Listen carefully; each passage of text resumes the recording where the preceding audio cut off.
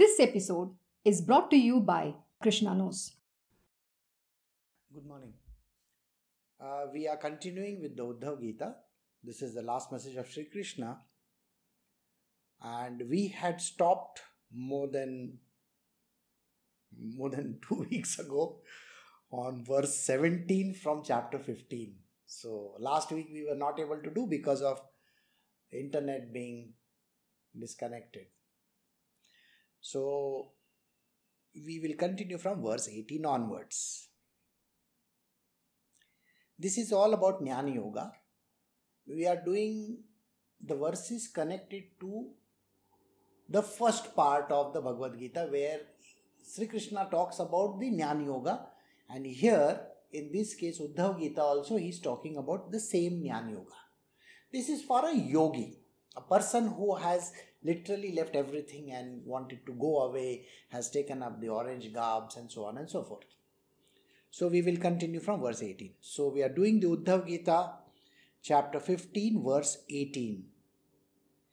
When he has got disgusted with undertakings and is averse to their results, the yogi with his senses under control should hold the mind steady by the practice of meditation on the Atma. When he has got disgusted with undertakings and is averse to the results, the first criteria for being in spiritual is you should never be focused on the results. When I say focused on the results, focusing on the results doesn't mean that you shouldn't plan. Planning is a must. See, when you are going to fight a war or you are going to do something really spectacular in your life or maybe attempting an examination, you are not doing it with an intention that you are going to fail. You're not fighting the war because you want to lose. You are doing it so that you can win. So the intentions are going to be good, naturally. But you have absolutely no control over the results. The results are always going to be askew. You will not even be able to focus. This is exactly what is going to happen because nobody knows the future. Just today in the morning, I was seeing a certain film where they were talking about today there are the top 4 accounting firms. A few years ago, there were 5. A few years prior to that, there were 6. Before that, there were 8. And now there is a problem with these 4 also. So the whole thing changes. The companies and people in this world, those who think that they are going to be there forever and ever and ever, are never there. Because as you know, civilizations have come and gone. Those who thought of themselves as immortal and, conquered the world, they too have gone away. So here you have to understand that nobody can focus on the results. This is what is going to happen. So what we got to do is we just have to do our jobs. And that too diligently. If I do not perform my duties, then I do not have the right to the results as well. Now here in case of a yogi, you have to be disgusted with the undertakings. Now it doesn't mean that he has to be eating his food with a disgust. Imagine a yogi eating his food with disgust, or he's walking, that way up the mountainside. No, that is not how it is meant. Disgusted means the action itself is disgusting. You will come to know very shortly what this disgust is all about. Man does the same thing over and over again. Whatever that he does. Think about it. He is living every single day doing the same old thing over and over again. The man's disgust doesn't show. On the contrary, he's got so used to that lifestyle of his that it is like he is living in a pigsty. Imagine that. He loves to roll around in the mud and feel happy in that. But is that called happiness? Ask yourself. If you recollect, we were talking about the Lord Himself, where He was so used to rolling in that slush, when He took that avatar. Finally, Shivji had to come from the heavens and kill him. And he had to tell Vishnu, now enough of this, You have become a pig, you have a wife, you have children, and you're feeling nice about it. Get out from here and let us go back to the heavens. So even if the Lord came to the earth, He would be so used to it. But you have to be disgusted with it. The lifestyle of ours on a day-to-day basis. Look at it. What is it that you are achieving in this world today? Think about it. Are you leaving behind something really spectacular? You are not doing anything. You are an insignificant being on this planet Earth who has not done anything so far. If you have to look backwards in time to the Industrial Revolution that took place many years ago, you will only remember just one or two people in that. For the phone that you are carrying, maybe you'll remember Graham Bell, Alexander Graham Bell. Beyond that, I don't think you will remember anybody. People have short memories. Nobody cares a damn about you. You may be there or not there. Yesterday was October 2nd. Gandhi Jayanti, we say. The entire news column in all the newspapers, there was hardly any mention of Mahatma Gandhi anywhere. So what happened to his legacy? What happened to what he did? So very slowly and steadily it is dwindling. The memory is going away. People will hardly remember. A few days ago, there was the birthday of Jimmy Carter, the President of America, ex-President, Jimmy Carter, not Jimmy Connors, Jimmy Carter. And he was sitting outside and there was a band outside passing by. Who remembers him now? Hardly anyone. I am sure if you have to ask yourself, do you remember the past presidents of India? Nobody will. So here, first you got to have that disgust. This day-to-day doing nothing, literally nothing. Getting up in the morning, brushing your teeth, doing your daily ablutions, wasting your entire day. What exactly do you end up doing? Ask yourself that. And at the end of the day, you do an analysis of yourself. What have I achieved? In the material world, the answer is zat, nil, zero. Why? If you tell me that I had a meeting yesterday, I attended these calls, I went out, I bought these goods and so on and so forth. Let us say you give me all this and you tell me that I did so many things. Now ask yourself this. Prior to pandemic, you were going to your office, right? And coming back. You were putting in about 8-10 hours of service over there. Maybe an hour going, an hour coming. And full day, even after doing that, you would come home and cook. You would read. You would do something different. You attended all the meetings over there. You had number of calls. You wrote something, you even attended to 1,000,000 of your own messages. All these things you had, squished inside that one day. Now think about today. What are you doing today? You get up at whatever time you feel like, and your day is lost.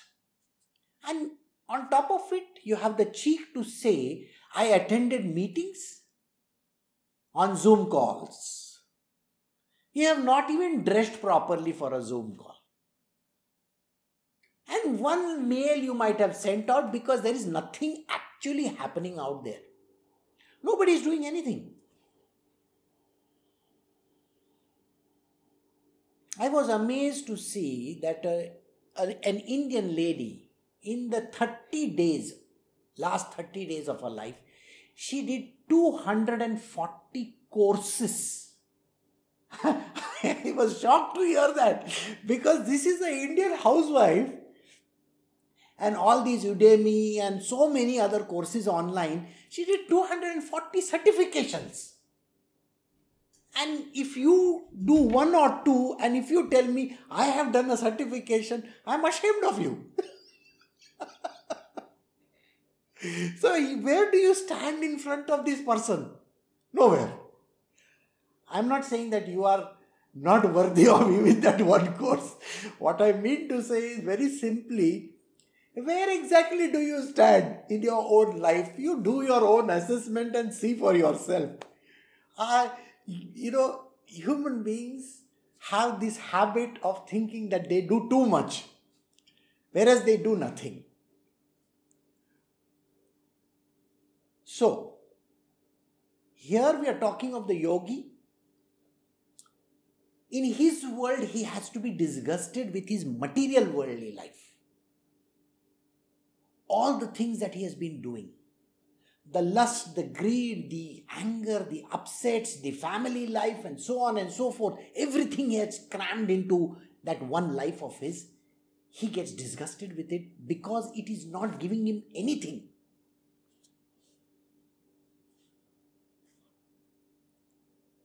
People have this great idea of thinking happily ever after. Doesn't happen, you know that. I keep on repeating this forever, but it never happens. The same thing you keep on eating every single day. It doesn't make any difference to you. Now there are people in this world, every day they may be eating rice cakes. In India we call it idli. Okay, rice cakes, idli. Every day they have idli, dosa, vada, sambar. South Indians have that. Okay, they are happy with it accordingly. Imagine eating that idli every single day. Are you really happy? So, a yogi has to be disgusted with that, and he has to find permanent happiness.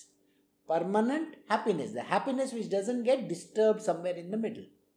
So he has to forget about the end results also. So whatever that he does, he has to feel disgusted with it. Secondly, he has to be averse to the results. Whatever results that come out of his material worldly endeavors, he is supposed to forget about it.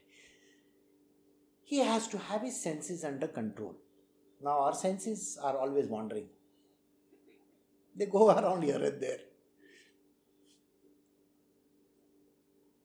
A very interesting topic was on. And I was speaking something to a person. And in that entire conversation, at the end of the conversation, I asked, what do you remember from what I said? The person was able to give only one answer, one simple line. And the rest of it, what happened? It doesn't work. You see, even if I am speaking one sentence right now, everything is hazing away, is going away. The reason is because nobody is focused in what is being happening in their life. we are not at all focused. When a person has absolute focus, then he will remember every word that is spoken. That brings us to a subject of the Bhagavad Gita or the Uddhav Gita. Now this is like a Shruti. Shruti means something which you hear and you by heart it and you keep on passing on to the next person and the next person and the next person. The exact words of Sri Krishna. Who was hearing them? Arjuna. And who was getting them over the network?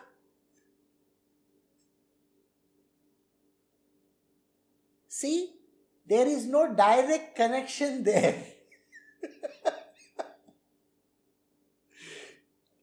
Dhritarashtra was listening to the words through Sanjaya's mouth. So Sanjaya was listening to the radio waves, I think. I mean, imagine that.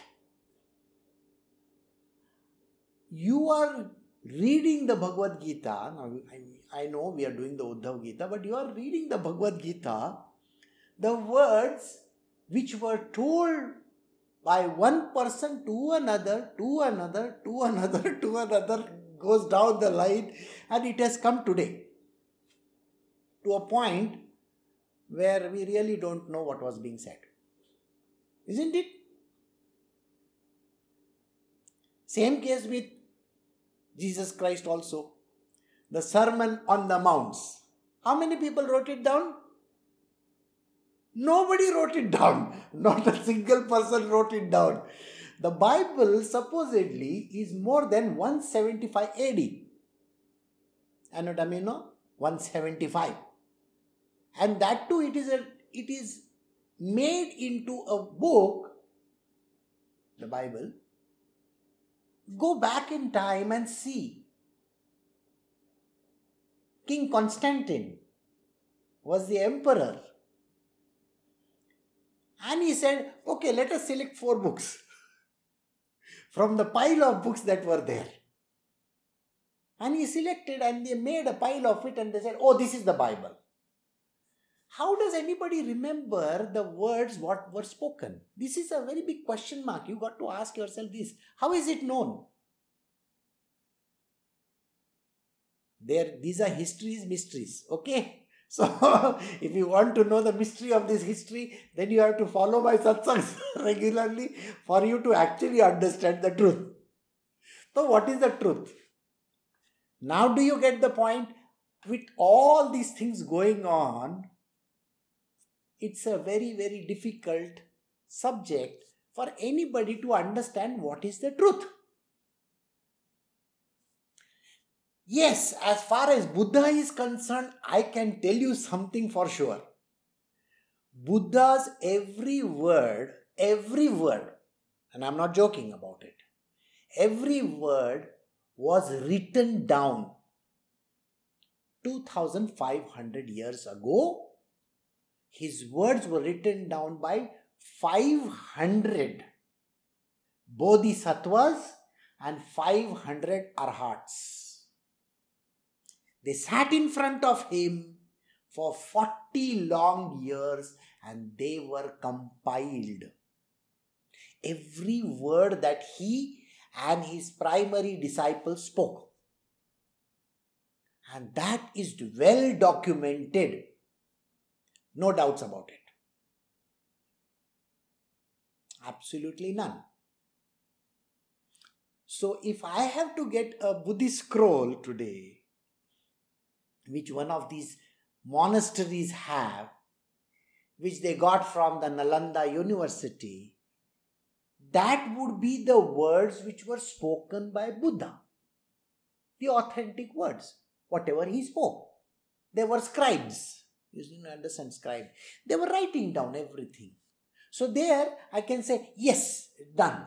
But the rest of them? So spirituality is a subject which needs teaching. So you have to understand it. So did Jesus actually say those words? Or did Sri Krishna actually say those words? So you need a guru to do the interpretation for you. See, you got the point. So this yogi has to do this. It is called the eternal truth. He has to contemplate on the eternal truth. Why does that happen? What is being said by Sri Krishna, is it real or not? He has to contemplate on this subject. That is the reason why first he has to eliminate all the dross around him. What is the dross around him? Lust, greed, these material worldly attachments of his, all kinds of passion that he has in the world. He has to throw all these out. Because if I have some passion, just imagine I have a passion of watching the Indian soaps. Not the Indian soap, the soap. Okay? What you see in the television. Zee TV, Sony TV, these are. Suppose I want to know what happened next in all those serials of mine. And I don't have the time for all these Bhagavad Gitas of this world. But if I have to focus on the Bhagavad Gita and the Uddhav Gita and the words that are being spoken by the Lord, then my job is very clear. I have to focus on it. Because spirituality is a subject which talks about the real truth, the absolute truth. So his senses under control should hold the mind steady by the practice of meditation on the Atma. So this yogi, first he has to get rid of the dross that is there around him, all the crap that he is wading in, all the passions he has to throw out, all the attachments he has to throw out. He has to focus in that one direction. Remember, we are talking about Jnana Yoga. Jnana Yoga is the yoga of knowledge. Got it? So knowledge means you have to put your head down on that subject and just get into it. No other things. I'm sure those who are attempting examinations for the final years and all that, they don't have time even to eat food. You know that. It's a very simple subject matter. Here also it's the same thing. Here the yogi is supposed to be focused only on that one subject, trying to know about the Atma. What is the meaning of the word Atma? We say soul, S-O-U-L, right?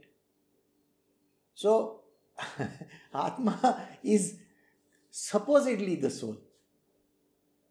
But there are no souls, S-O-U-L-S. I have repeated this again and again. There is only one soul. So, he is supposed to go into that subject matter. If he thinks that he has one soul, somebody else has another soul, then he is a material worldly person. And for a material worldly person, yes, there are souls. S-O-U-L-S. All Souls Day and all those kind of things. Just recently we finished with that in India. All the dead people. We were doing all the prayers for all the dead people. That is finished. I think today must be the last day or something like that. So anyway, coming back to the subject. Here the answer is, he's supposed to zero onto this one entity called the Atma. The subject matter of this is called Adhyatma. Adhyatma. Adhyatma means Adhyatma, the Atma within, the study of this particular subject. In English, the same is called, Atma is called the soul, but there is another word which they use, the spirit. The knowledge of spirit is called spirituality. I hope you got that clear. So the knowledge of spirit is spirituality. The knowledge of Atma is called Adhyatma. And this subject which we are doing just now is called spirituality or Adhyatma. One of the two. One is in Sanskrit and one is in English. So he has to do the meditation on the Atma. He has to go inwards to find out. But first he has to remove everything from outside. Number one, he has to get disgusted with the world outside, everything that he does. Second, he is not supposed to bother about the results, become averse to results. Number three, he has to keep his senses under control. That means not keep on having that, wandering eyes and all those kind of. No, focus. Focus is the main subject. And should hold the mind steady. Mind has to be steady on that one subject alone. Focus on that one subject. What is the subject? The Atma. That means the practice of meditation on the Atma. These are the things which a yogi is supposed to do. Verse 19 from chapter 15 of the Uddhava Gita. When the mind in the act of being concentrated begins immediately to wander and is unsteady, then being alert, he should bring it within his control by following a conciliatory way. See, these 4 verses are all in conjunction.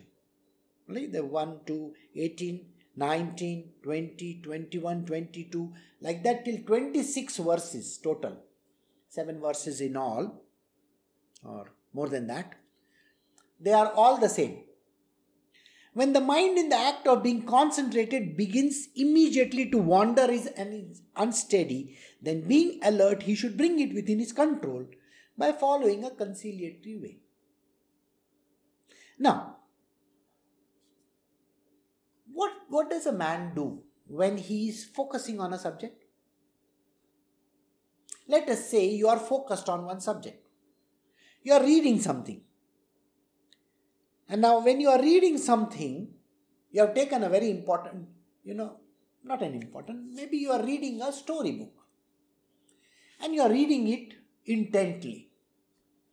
And suddenly, when you come to the middle of the sentence and you say, food.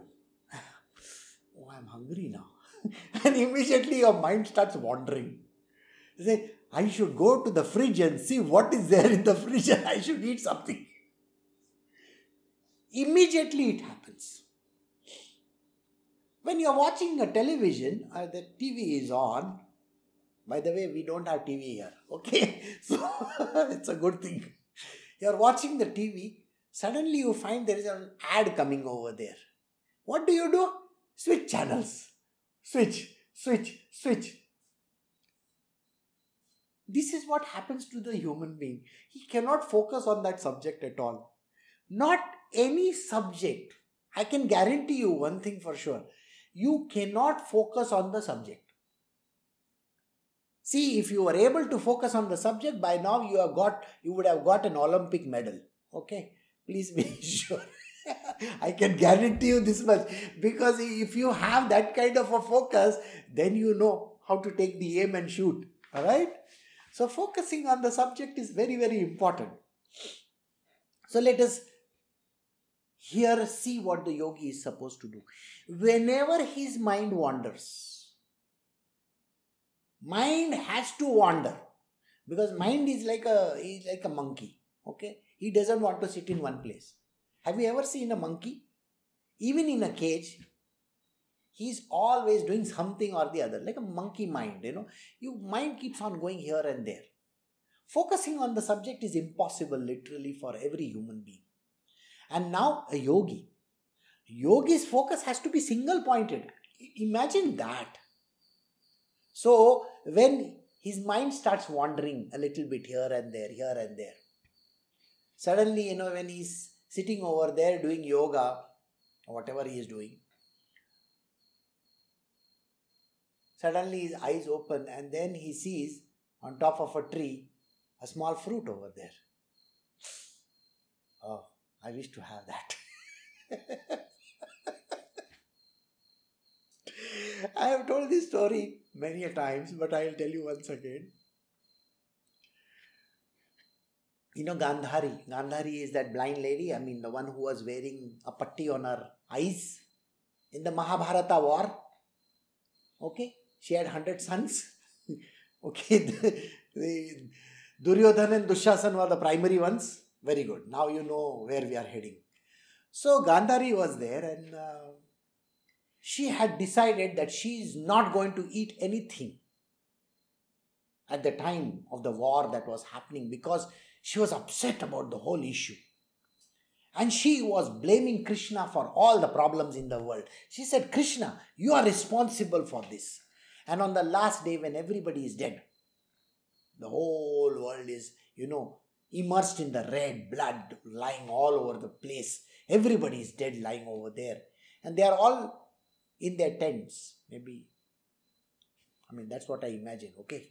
So now think about it. Now Gandhari, now she sees all her sons are over there in the battlefield, all of them dead. So she says, I have to go and see my sons. She's crying away to glory, Maybe the whole patti was wet. I don't know.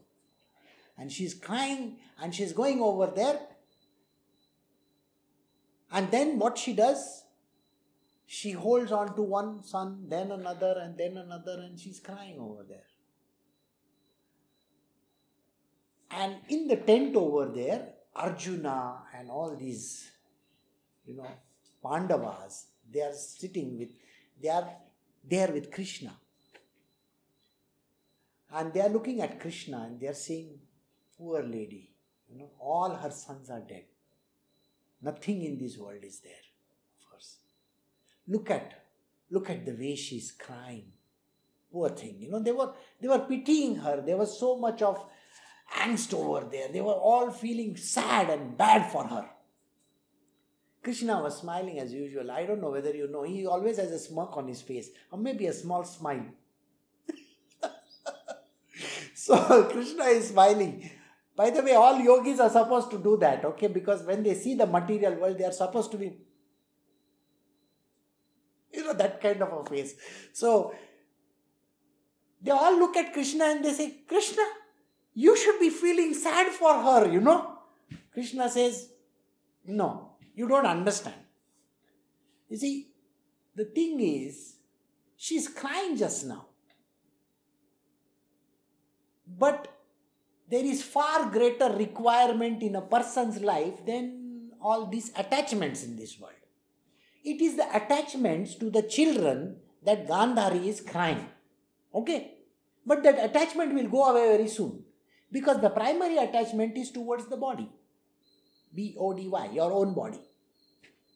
This is just watch what happens now. And so in the Kurukshetra battlefield, Gandhari goes over there. And then she is seeing all her children over there dead. And she's crying away to glory.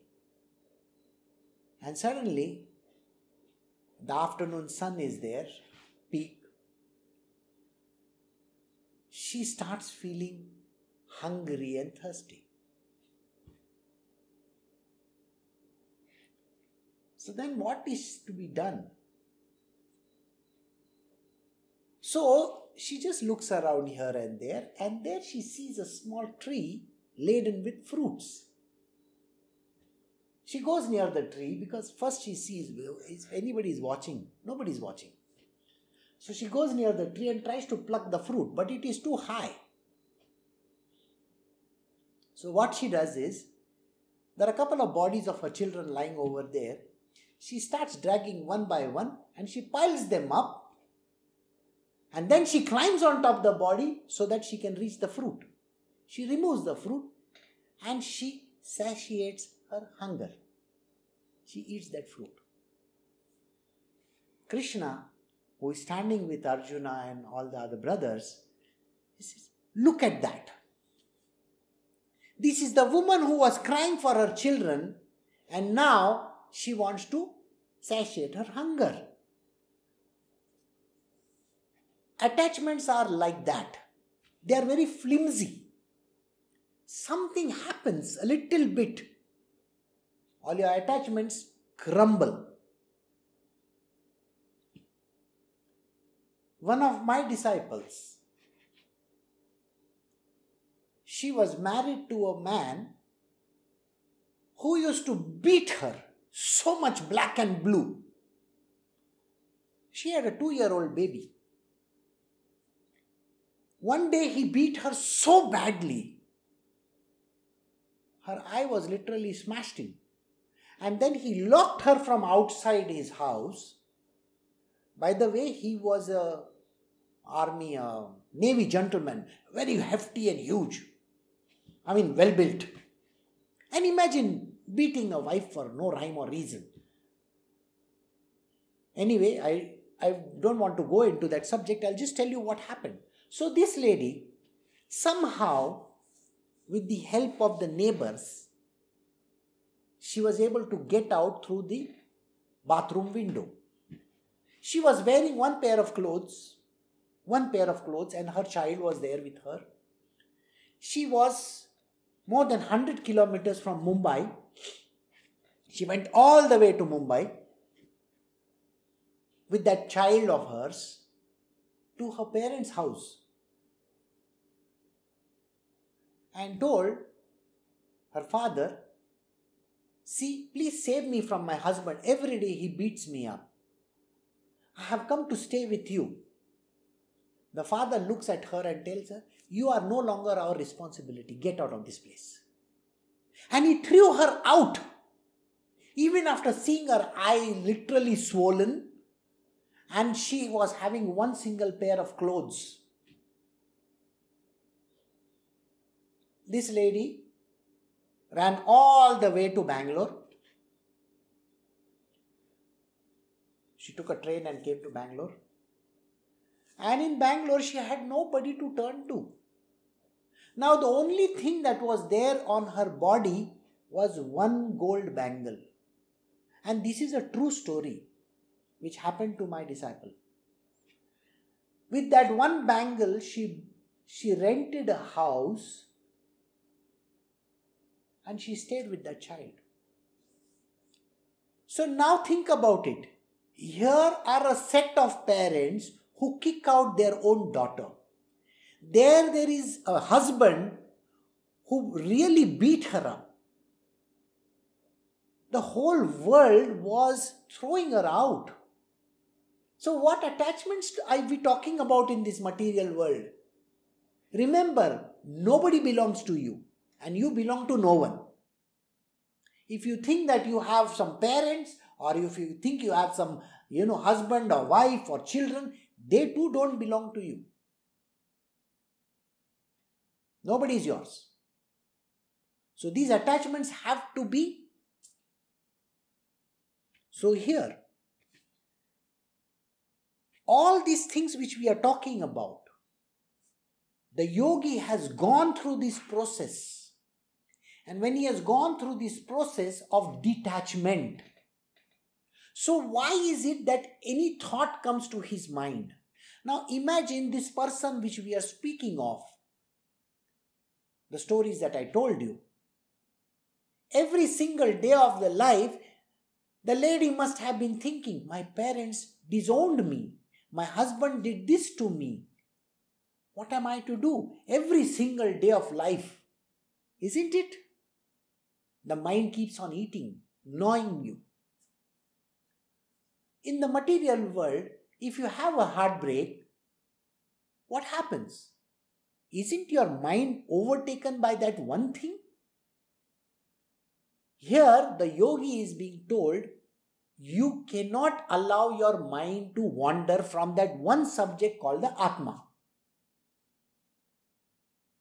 So he says, when the mind in the act of being concentrated begins immediately to wander and is unsteady, then being alert, he should bring it within his control by following a conciliatory way. Simple techniques are being described over here. We will do those. In the material world, you are supposed to focus on subject matters. How strong your focus is, how absolutely perfect it is. There's a story of Arjuna also where he was asked, what do you see on that tree? Dronacharya had asked this question to all his students.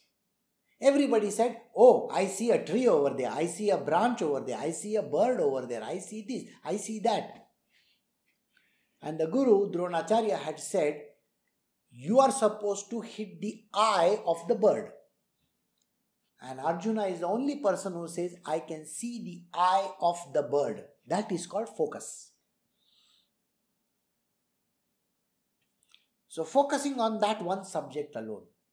So here, when your mind is askew, is wandering around everywhere, your job as a yogi is to bring the mind back to the subject of Atma.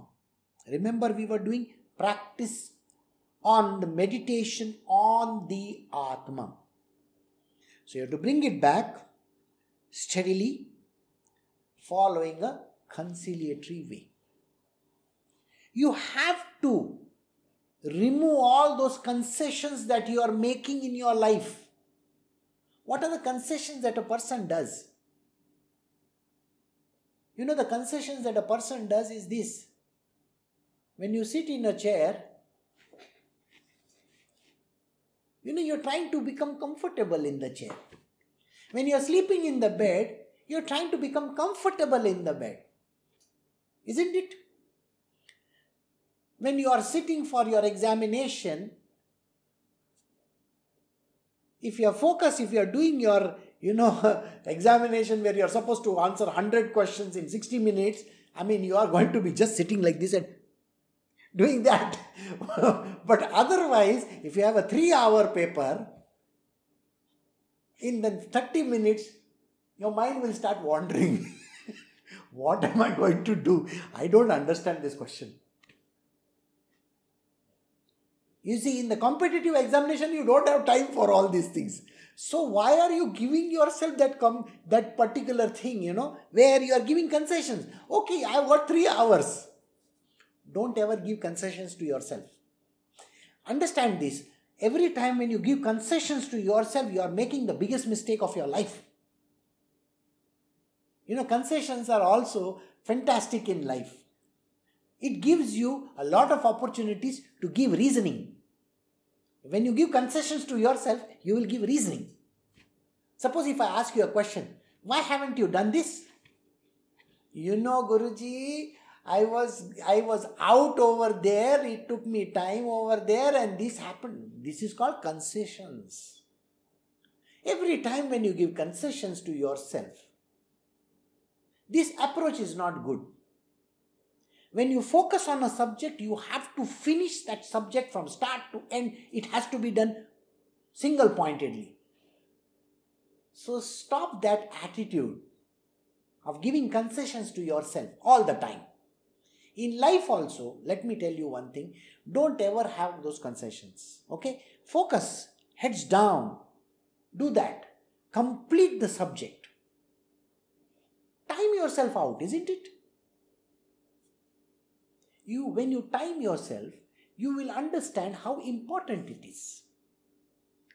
When you have a 60-minute paper to do, for all those people who understand what is competitive examinations, you have to keep your head down and do that subject. Tak, tak, tak, tak, tak, tak, tak, tak, tak. 100 questions in 60 minutes, you can't even say one question per minute. That means suppose you don't know question number 3 and 4, you cannot say, what is the meaning of this? Can I read it once again? Can I read it once again? You are losing seconds. You're losing seconds, isn't it? Isn't it the same thing when a person is driving his F1, in a race? He doesn't have time to think. As if you are in a fighter jet, okay, and there is an enemy in front of you. Can you give yourself that one additional second? You can't. Why do you make concessions? When you make concessions, you are going to fail. So this approach is very, very important. Don't make those concessions in your personal life also. If you really want to be successful, stop making concessions to yourself. You see, if you make concessions to yourself, you are going to be the one who is going to be the loser. So stop giving reasons for everything. Mind is full of reasoning. It gives you so many reasons. If I don't do this, for this, because I did this, because I did that, it gives you all those because, ifs and buts. So he is not supposed to do that. The yogi has to focus on the subject, get his mind back in the saddle. We are doing verse 20 now. From chapter 15, the last message of Sri Krishna, Uddhav Gita. He should not lose sight of the course of the mind, but holding his prana and his sense organs in subjugation, he should bring the mind under his control by means of an intellect charged with sattva. Now this I will explain to you by means of how you train yourself when you go on a firing range. I'm sure you might have seen a lot of movies where they show the firing range. You put those earmuffs on and you take the gun, load it, and then you see the target over there. By the way, all the CIA guys in this world know they exactly know where the target is to be hit, and they hit it so perfectly. I mean, in all these Quantico and all those kind of nonsensical serials, you will find that they are perfect beings. I mean, I have learned shooting myself, but I have never hit the target twice or thrice at the same time, same place. No, you can't do that. But they do it. And they should be in the Olympics instead of Quantico or all those places, isn't it? Don't you think so? Anyway, coming back to our subject, the focus. He says, do not lose sight of the course of the mind. When you are going on the firing range, your attention has to be exactly over there. The target. When I was telling you the story of Arjuna just now, the eye of the bird, isn't it? The target is extremely important. So focusing on the target is so crucial. He says, how do you do that? Holding his prana and sense organs in subjugation. Holding your prana. Just imagine, now you have taken perfect aim. And in most of these movies, have you seen the girl standing behind will come and do in the ear of that hero, whoever the hero is. I have seen some James Bond movies where the James Bond is taking a name and suddenly the heroine will come and she'll blow in his ears and he will lose sight of the subject. So it's like that. See, at that point in time, holding the prana, your own breath has to be held. If you keep on doing like this, have you seen the gun will go up and down? So you have got to hold your breath also. For this yogi, it is an important trick. His job is to have a steady breath. Why do you learn yogasana? Why do you learn pranayama? The answer is because you need to become very steady. Okay? Literally like a flatliner, they say, in medical terminology, flatlining. Okay. So, the line has to be straight away, not that blip. So, literally your prana has to be like that. No movement, nothing. And then, sense organs in subjugation. Your eyes should not be wandering here and there. Your subject is there. You have zeroed onto the subject. Can your eyes wander here and there? Can you keep on listening to what the neighbor is talking about? No. If this yogi is sitting in the Himalayas or in some mountain, and if his mind is steadily on the subject of the prana, of the Atma, and he has quietened his prana, suddenly he hears a growling of a bear over there. You know what is going to happen, isn't it? He's going to lose control over everything. Or a snake comes and stands in front of him like this. Finished. So the yogi has to focus, keeping his prana under control.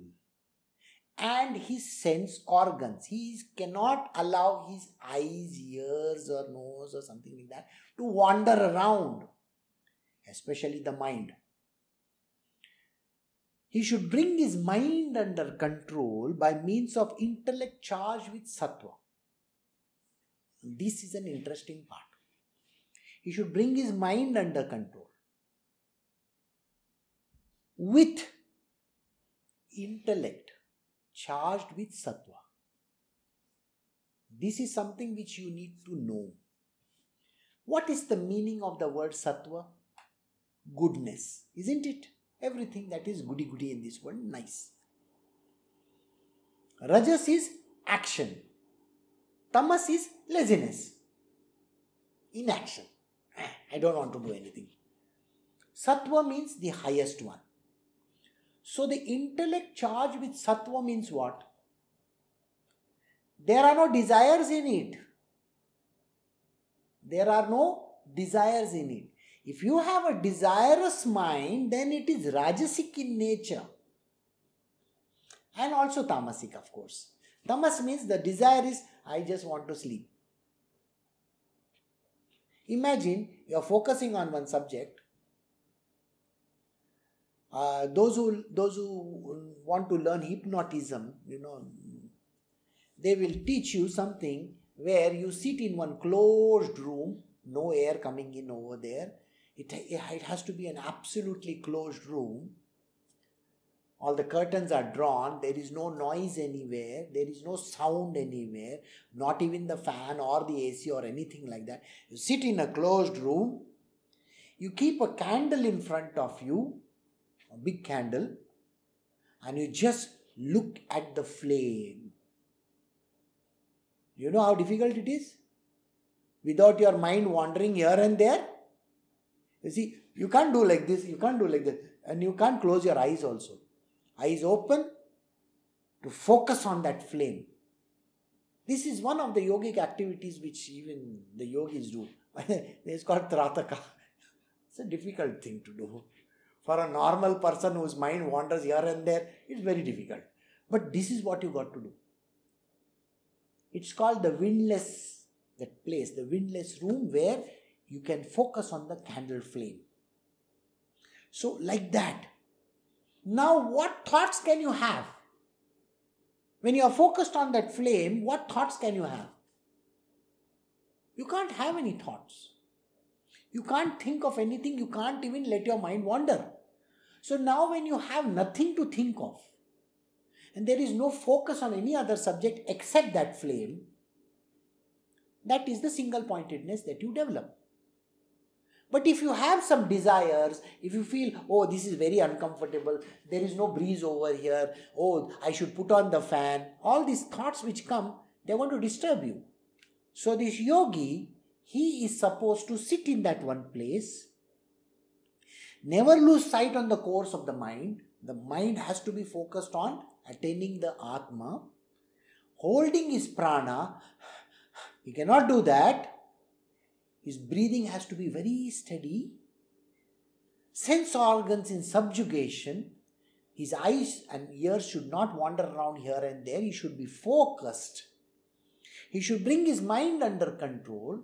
Mind has to be brought under control by means of an intellect charged with sattva. Focusing on that one subject alone.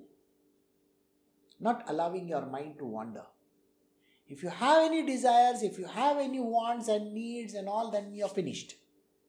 Your mind, which is to be under the control of the intellect,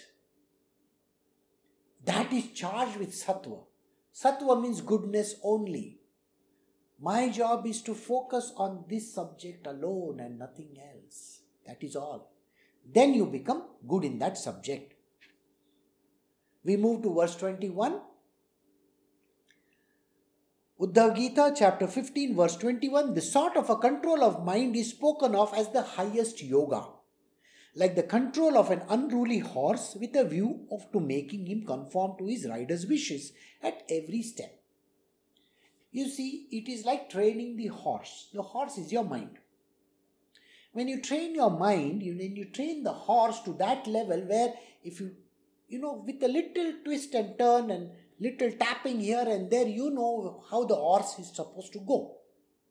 That means you have trained your horse properly. In the material world, that is what you do. In the spiritual, you have to train your mind to that level where the control over the mind should be such that you should not allow it to wander around. You see, a wild horse can wander around here and there. A wild mind is going to keep on wandering here and there.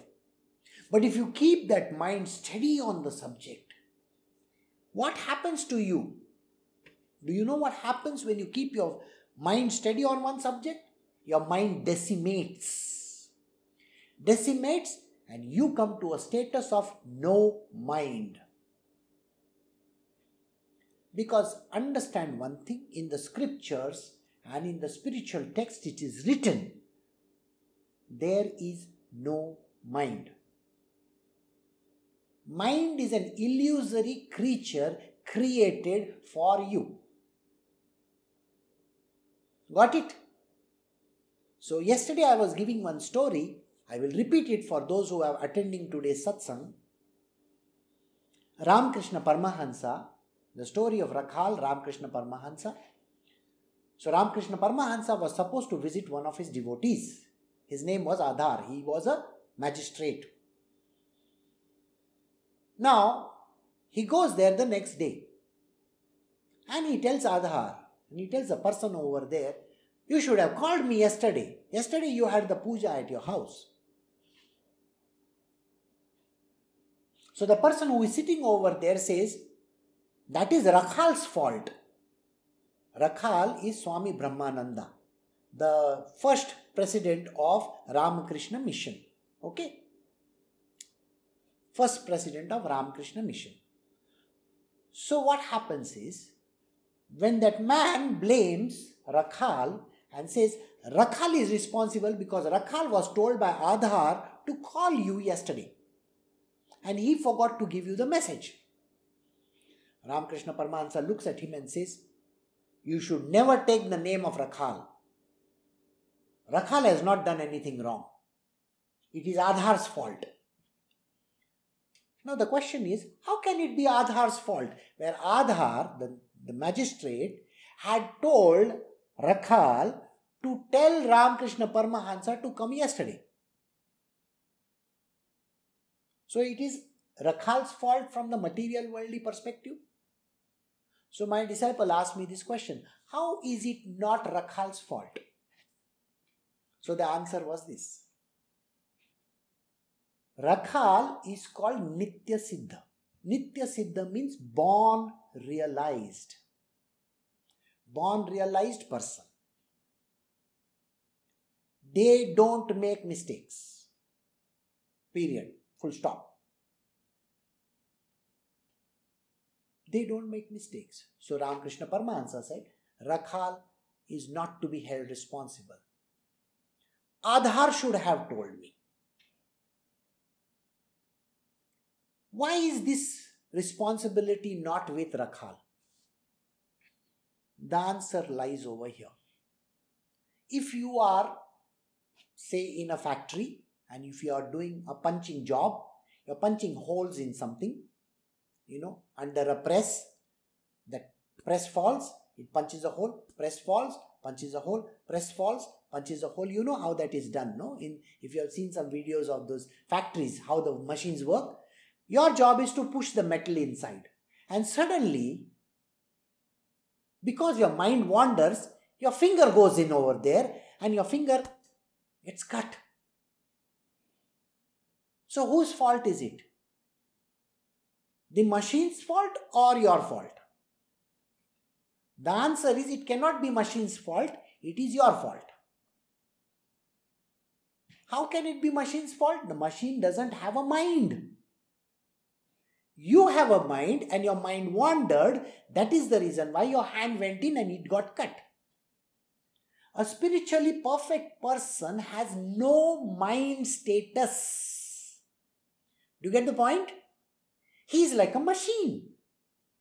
He is programmed to do certain tasks. So the enlightened people in this world, whether it is Buddha, Jesus Christ, or Sai Babas of Shirdi, or Ramakrishna Paramahansa, or even Rakhal for that matter, They are enlightened beings. They are literally like machines. They do not have a mind like an average person. So it is never their fault. Got the answer? They are like that machine which is just doing the job, punching holes. The one who is with him, with that particular machine, that person is supposed to take care. So Aadhar should have informed Ramakrishna Paramahansa, not Rakhal. It is not something which you can understand right now because spirituality is slightly a difficult subject. Slightly no, very difficult subject. So, we will do this recap of this verse tomorrow. This is verse 21. And I will give you slightly detailed explanation also. So, I will stop over here at verse 21, where I have given you an understanding that an enlightened being doesn't make mistakes.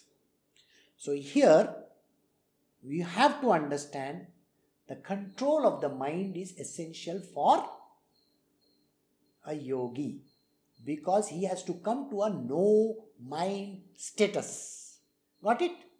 So we have come to the end of the satsang over here and I'll see you all tomorrow. You have a great day today.